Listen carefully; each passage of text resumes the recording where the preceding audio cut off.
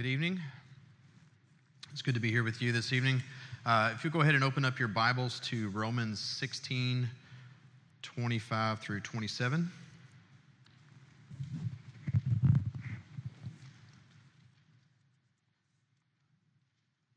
And as been mentioned, we are continuing on in our study and discussion on the mysteries as contained in Scripture that Paul has given us. And as we look at those mysteries, going back to our first week and getting the definition and explanation of the mysteries from Josh Womble, we would see that Paul uses this term mystery to mean something that is a hidden wisdom. Josh also mentioned to us that as we look at that, we see as we go through time and as we look through Scripture that an eternal plan of God is revealed in Christ as God provides the message from the beginning all the way up to now. And now as we look back upon that, we're looking back upon that as we look in Scripture through the lens of Christ. And that is how we derive our understanding of the meanings of the mysteries. So while once the mystery was wisdom that was concealed, it has now been revealed in the person and ministry and mission of Jesus Christ. And as we look back on that, our entire understanding of those mysteries are through the lens of Jesus Christ. So let's read in Scripture, Romans 16, 25 through 27. Now to him who is able to strengthen you according to my gospel and the proclamation of Jesus Christ, according to the revelation of the mystery, kept silent for long ages, but now revealed and made known through the prophetic scriptures, according to the command of the eternal God, to advance the obedience of faith among all the Gentiles, to the only wise God, through Jesus Christ. To him be the glory forever. Amen. Let's pray.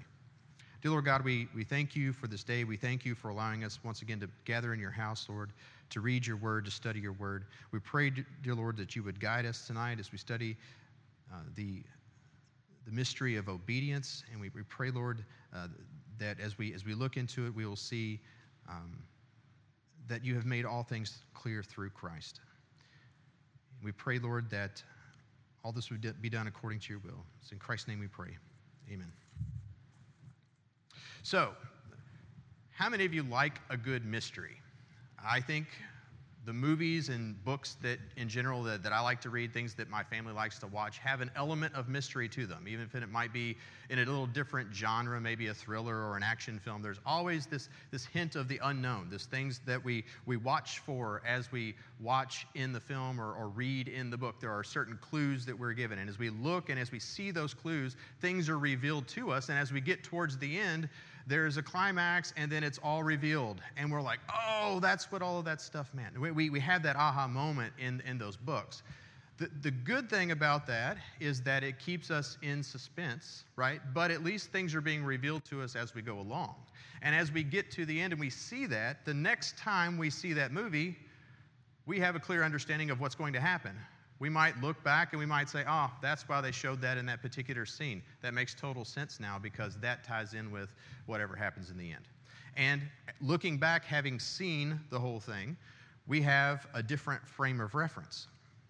And I think for us who are here tonight, we have that same advantage of being on this side of Christ's coming and fulfilling what God's mission of redemption of mankind. We have in view, as we look back, a lot of pieces of information and mysteries, things that were revealed to us through the prophetic writings in the Old Testament that we now can see were 100% pointing forward to Christ. They were revealing things about God. And we are learning as we look back on this side of Christ's coming, dying, and being resurrected, what all of those things were that were teaching us.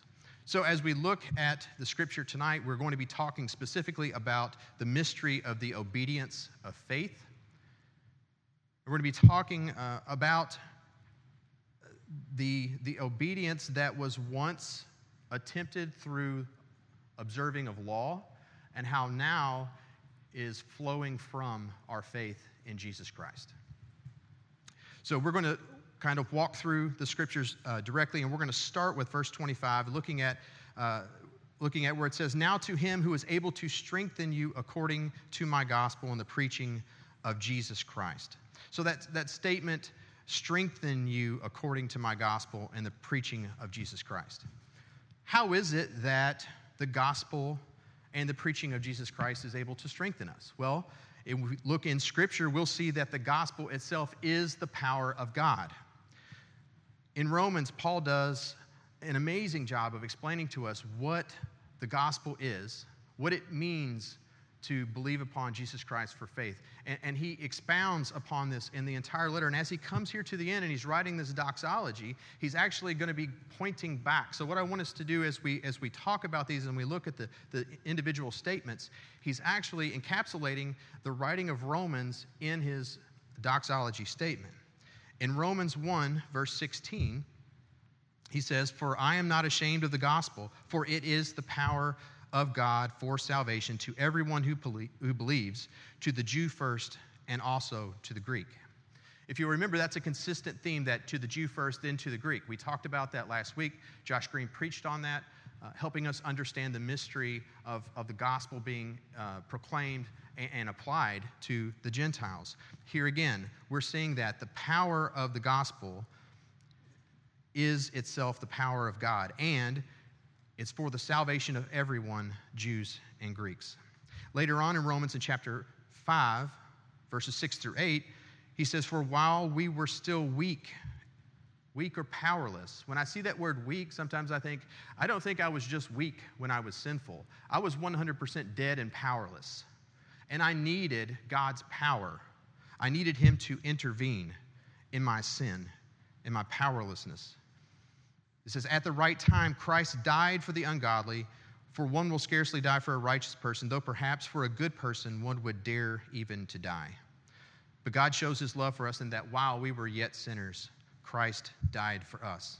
So the gospel is the power of God. It is the power of salvation. It is the power that makes dead people, dead in their trespasses and sins, it makes them alive. And next, as we look at the preaching of Jesus Christ, so remember, we're talking about the power of the gospel and the power of the preaching of Jesus Christ. It's not possible for us to come to a saving faith in Jesus Christ if it is not for the gospel contained in God's word. Faith comes from hearing God's word. Romans 10, 14 through 17 tells us that, "How then will they call on him whom they have not believed? And how are they to believe in him who they've never heard? And how are they to hear without someone preaching? And how are they to preach unless they're sent? As it is written, how beautiful are the feet of those who preach the good news of the gospel of Jesus Christ. But they have not all obeyed the gospel." Remember, we're talking about the obedience of faith. "The gospel has been preached, but not all have obeyed the gospel. For Isaiah says, 'Lord, who has believed what he has heard from us?' So, faith comes from hearing, and hearing comes through the word of Christ." Also, as we look at the gospel strengthening us, as the gospel is the power to save, the preaching of Jesus Christ saved, I think we also need to see that the gospel is a source of peace and hope for those who are already believing in Jesus Christ. In Romans 5, 1 through 2, Paul says, "Therefore, since we have been justified by faith, we have peace with God through our Lord Jesus Christ, and through him we also have obtained access by faith into grace which we stand, and we rejoice in the hope of the glory of God." So right at the beginning in verse 25, we have that we're being strengthened according to the gospel and the preaching of Jesus Christ. And all of that is contained in the teachings that Paul has given us in Romans. And I think as he is closing, he's giving that closing and a summary back, looking back to what he has already written in the book. So, as we continue on looking at what he wrote for us in 16:25 through 27, we see that he says, according to the revelation, this is the second half of verse 25, it says, "According to the revelation of the mystery that was kept secret for long ages." So that revealing of the mystery, that looking back through the lens of Jesus Christ, we can now understand obedience of faith. The obedience of faith was kept for long ages. I would say long ages is maybe a little understatement because we're talking about eternity. God's plan from the beginning included us. It included understanding that man was going to disobey the one rule that God gave Adam and Eve in the garden. It was understanding all of these things in human history were going to take place. God already knew all of that. He was not surprised when any of that happened.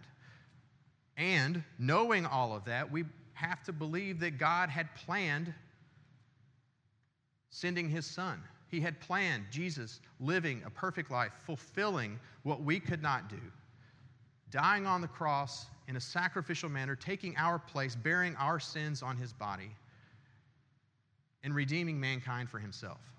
All of that from ages past, before time began.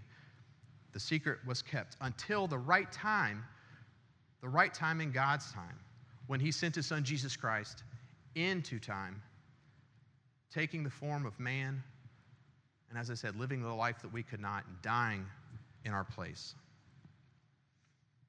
And as God goes into creation, and we have time beginning, and we have Adam and Eve, and we move through, God continues to reveal himself, not just through creation, but as it says in the verse here, that he has disclosed, verse 26, but he has now been disclosed through the prophetic writings. So he's revealing himself now specifically through the revealing of himself to the prophets. And as the prophets are writing, they're writing things that in many cases they themselves may not have fully understood the ramifications of. As they write about a lamb being led to slaughter, do they specifically know at that point in time that that is referring to Jesus Christ who was yet to come? When they talk about the king who was to come after the line of David, do they understand? I think at the time they're writing what God had given them to write. And there's certainly a context that they're writing to and people that they're writing for, but there's some things that they're writing that I think are out beyond what they can see. But praise God, it's not beyond what he can see. His will, his way, his perfect plan was at work and is revealed progressively through the writing of the prophets in the Old Testament. And as we get to Jesus Christ, we now see it being made known to all nations. All nations going beyond working through Abraham, working through the Israelite people, working through the Jewish nation, now going to all nations. Romans 10 through 13 says, "For with the heart one believes and is justified, and with the mouth one confesses and is saved. For the Scripture says, everyone who believes in him will not be put to shame, for there is no distinction between Jew and Greek. For the same Lord is Lord of all, bestowing his riches on all who call on him. For everyone who calls on the name of the Lord will be saved." As I mentioned in the Old Testament, they were directly relating to God. They were relating to God through the covenant that he had made with them. They related to him very much through the laws that they had. As I mentioned, Adam and Eve couldn't obey one, right? And then they had 10, and then there were many more laws. And as the laws increased, just as with all of us, we continue to trespass. We continue to fall short. We continue to fail in following those laws. But where we failed, Christ succeeded. Christ, being perfect, fulfilled that, and he was proclaimed and made known to the nations. Looking further in our core scripture that we're looking at tonight from Romans 16, it says, according to the command of the eternal God. God had planned, as I mentioned, from the beginning to make his Son come and live in our place, in human form, and do what we could not. Hebrews 5, 7 through 10 says, "In the days of his flesh, Jesus offered up prayers and supplications with loud cries and tears to him who was able to save him from death. And he was heard because of his reverence. Although he was a son, he learned obedience through what he suffered. And being made perfect, he became the source of eternal salvation to whom? To all who obey him, being designated by God a high priest after the order of Melchizedek. Jesus came and fulfilled exactly what God had planned, exactly what God had commanded. He was made known to all. And for all who obey him, they would be called the children of God. That brings us to the point where we begin to talk about what we were supposed to talk about in the very beginning. I think it's important for us to understand that lens that we're looking back before we talk about the obedience of faith. It's important for us to understand what we mean when we're talking about faith. And as we look now to the obedience of faith, I want us to see two specific things about the obedience of faith. First is that faith produces obedience. It's not obedience producing faith. It's not the other way around. Obedience producing faith is what we saw people trying to do in the Old Testament. We saw people trying to live according to the laws, trying to live and do all of the ritual laws, all of the food laws, all of the laws that were in the Old Testament. They tried to live by those, and it was a works-based faith. It was all about how good could they keep the law. And we see the Pharisees and Sadducees being the best at that. They were a brood of vipers, is what Jesus calls them. They were woefully inept, woefully unable to follow all of the teachings that God had given them. And not only that, they were actually trying to find ways around God's law so that they continued to sin without breaking the law. So they were 100% focused on that works-based faith. So for us to see obedience as obedience first and then faith is completely wrong. It's completely backwards. Obedience to God begins with the faith in Jesus Christ, and faith in Jesus Christ leads to obedience to God. Hebrews 11, 8 through 10. And this passage is talking about Abraham, but by faith, is what it says, by faith Abraham obeyed when he was called to go out to a place that he was to receive as an inheritance. And when he went out, not knowing where he was going, by faith he went to live in the land of promise, as in the foreign land, living in tents with Isaac and Jacob, heirs with him of the same promise. For he was looking forward to the city that has foundations, whose designer and builder is God. By faith. If you are familiar with Hebrews 11, you know that phrase, that by faith comes up over and over again. We see that because we're looking at Abraham as an example in this particular scripture in the Old Testament of someone who believed God. By faith, he believed God. And when God told him, when he was 75 years old, pack up your stuff, it's time to move a few hundred miles northeast and move up to Canaan. He gathered up his family, and it says he goes. Now, in Sunday school this morning, we were, oddly enough, on this same scripture and talking about this, and talking about how it's interesting where the scripture says, God said go. There is no, so Abraham figured out what all he needed to do, and he took a few months here, and then, 7 years later, he went. Scripture just says, very simply, that he went. God said go, and he went. Abraham is showing faith in God, trusting in God, and his faith is showing his obedience. So, obedience of faith, that faith produces obedience. Also, obedience is an evidence of faith.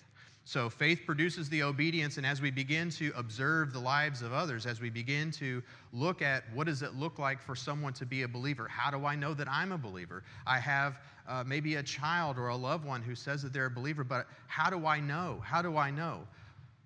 John addresses this in 1 John chapter 2, verses 3 through 6, and he says this, "And by this we know that we have come to know him, if we keep his commandments. Whoever says, I know him, but does not keep his commandments, is a liar, and the truth is not in him. But whoever keeps his word, in him, truly the love of God is perfected. And by this we may know that we are in him. And whoever says he abides in him ought to walk in the same way in which he walked. And a little later in chapter 5 in 1 John, verses 2 and 3, he says, "By this we know that we love the children of God, when we love God and obey his commandments. For this is the love of God, that we keep his commandments, and his commandments are not burdensome." So as we look at a person who says they have faith, a person who says they have faith should naturally and necessarily be a person who has obedience to God displayed in their life. Obedience to God's commands, obedience to God's will, obedience to God manifested in the way that they conduct business, the way that they interact with other people. They're going to live, look, sound just like God commands them to be because they're obedient to him in faith. If you have someone who says that they are a believer in God, but yet you know and you observe that they're 100%, of the time is not like God, we see all of these things that are manifested in their life that are not obediences to God. They're actually disobedience. Those are things that should cause us to have concern for that person. If it's in our own life, if I have things in my own life that are disobediences where I know that I am openly disobeying God and I'm openly thumbing my nose and saying, I know better, I got this, then I have a problem. I have a problem. I'm not obeying God, and I need to evaluate where am I at? Am I really, truly placing my faith and trust 100% in Jesus Christ? Am I being obedient to him, or do I have a heart problem? Is there some problem in my life that I need to deal with? Last scripture I'd like to look at when it comes to this faith and works sort of discussion, because again, going back to the Old Testament, having a legalistic sort of faith, we don't want to go so far the other way, right? Where we now want to say, well, I have professed faith in Christ, but my faith are really in my works, right? I want to make sure I'm at church. I want to make sure I tithe. I want to make sure that I do certain things, because your faith is actually in those things and your faith is not actually in God. And there's a fine line. I think it's good for us to have manifestations or things that are flowing out of us that are genuine acts, a response to God working in our life. But we have to be careful that we don't begin to check boxes, right, with I've done certain things or I'm doing certain things, because then our faith, it seems, would be in what we're doing as opposed to what we're supposed to be believing in, which is just having faith in God. James chapter 2, 18 through 26 says this, "But some will say, 'You have faith and I have works. Show me your faith apart from your works, and I will show you my faith by my works. You believe that God is one, you do well. Even the demons believe and shudder. Do you want to be shown, you foolish person, that faith apart from works is useless? Was not Abraham, our father, justified by works when he offered up his son Isaac on the altar? You see that faith was active along with his works, and faith was completed by his works. And the scripture was fulfilled that says, Abraham believed God, and it was counted to him as righteousness. And he was called a friend of God.' You see that a person is justified by works and not by faith alone. And in the same way was not also Rahab the prostitute justified by works when she received the messengers and sent them out by another way. For as the body apart from the spirit is dead, so also faith apart from works is dead." So as we look at the mystery of the obedience of faith, and as we talk about the mystery of the gospel of Jesus Christ, yes, they were kept for long ages, but they've now been completely disclosed and revealed to us, to all nations, in fact, through God's word, the writing of the prophets, through the appearing life, teaching, death, and resurrection of his Son, Jesus Christ. God's design from the beginning has brought about the redemption of mankind, both Jews and Gentiles. Through the obedience of faith, God did exactly what he had commanded, exactly what he had intended to do, and that was to save those who were lost. Faith in Jesus Christ and obedience to God go hand in hand. Obedience of faith is a faith in God, and it is a faith that produces obedience in the life of the believer. To the only wise God be glory, forever through Jesus Christ. Let's pray. Dear Lord God, we thank you for this day. We thank you, Lord God, for your Son, Jesus Christ. We thank you for the work that he did for us on the cross. We thank you for your plan of salvation for mankind. We pray, Lord, that you would help us, Lord, to be fully trusting and placing our faith in you. And we pray, Lord, that as we put our faith and trust in you, that you would help us to be obedient in all things, Lord. That you would help us to do the things that Christ did, that you would help us to speak and treat people the way that Christ did, Lord. We pray that we would be constantly, Lord, seeking to serve and obey you. We ask all this in Christ's name. Amen.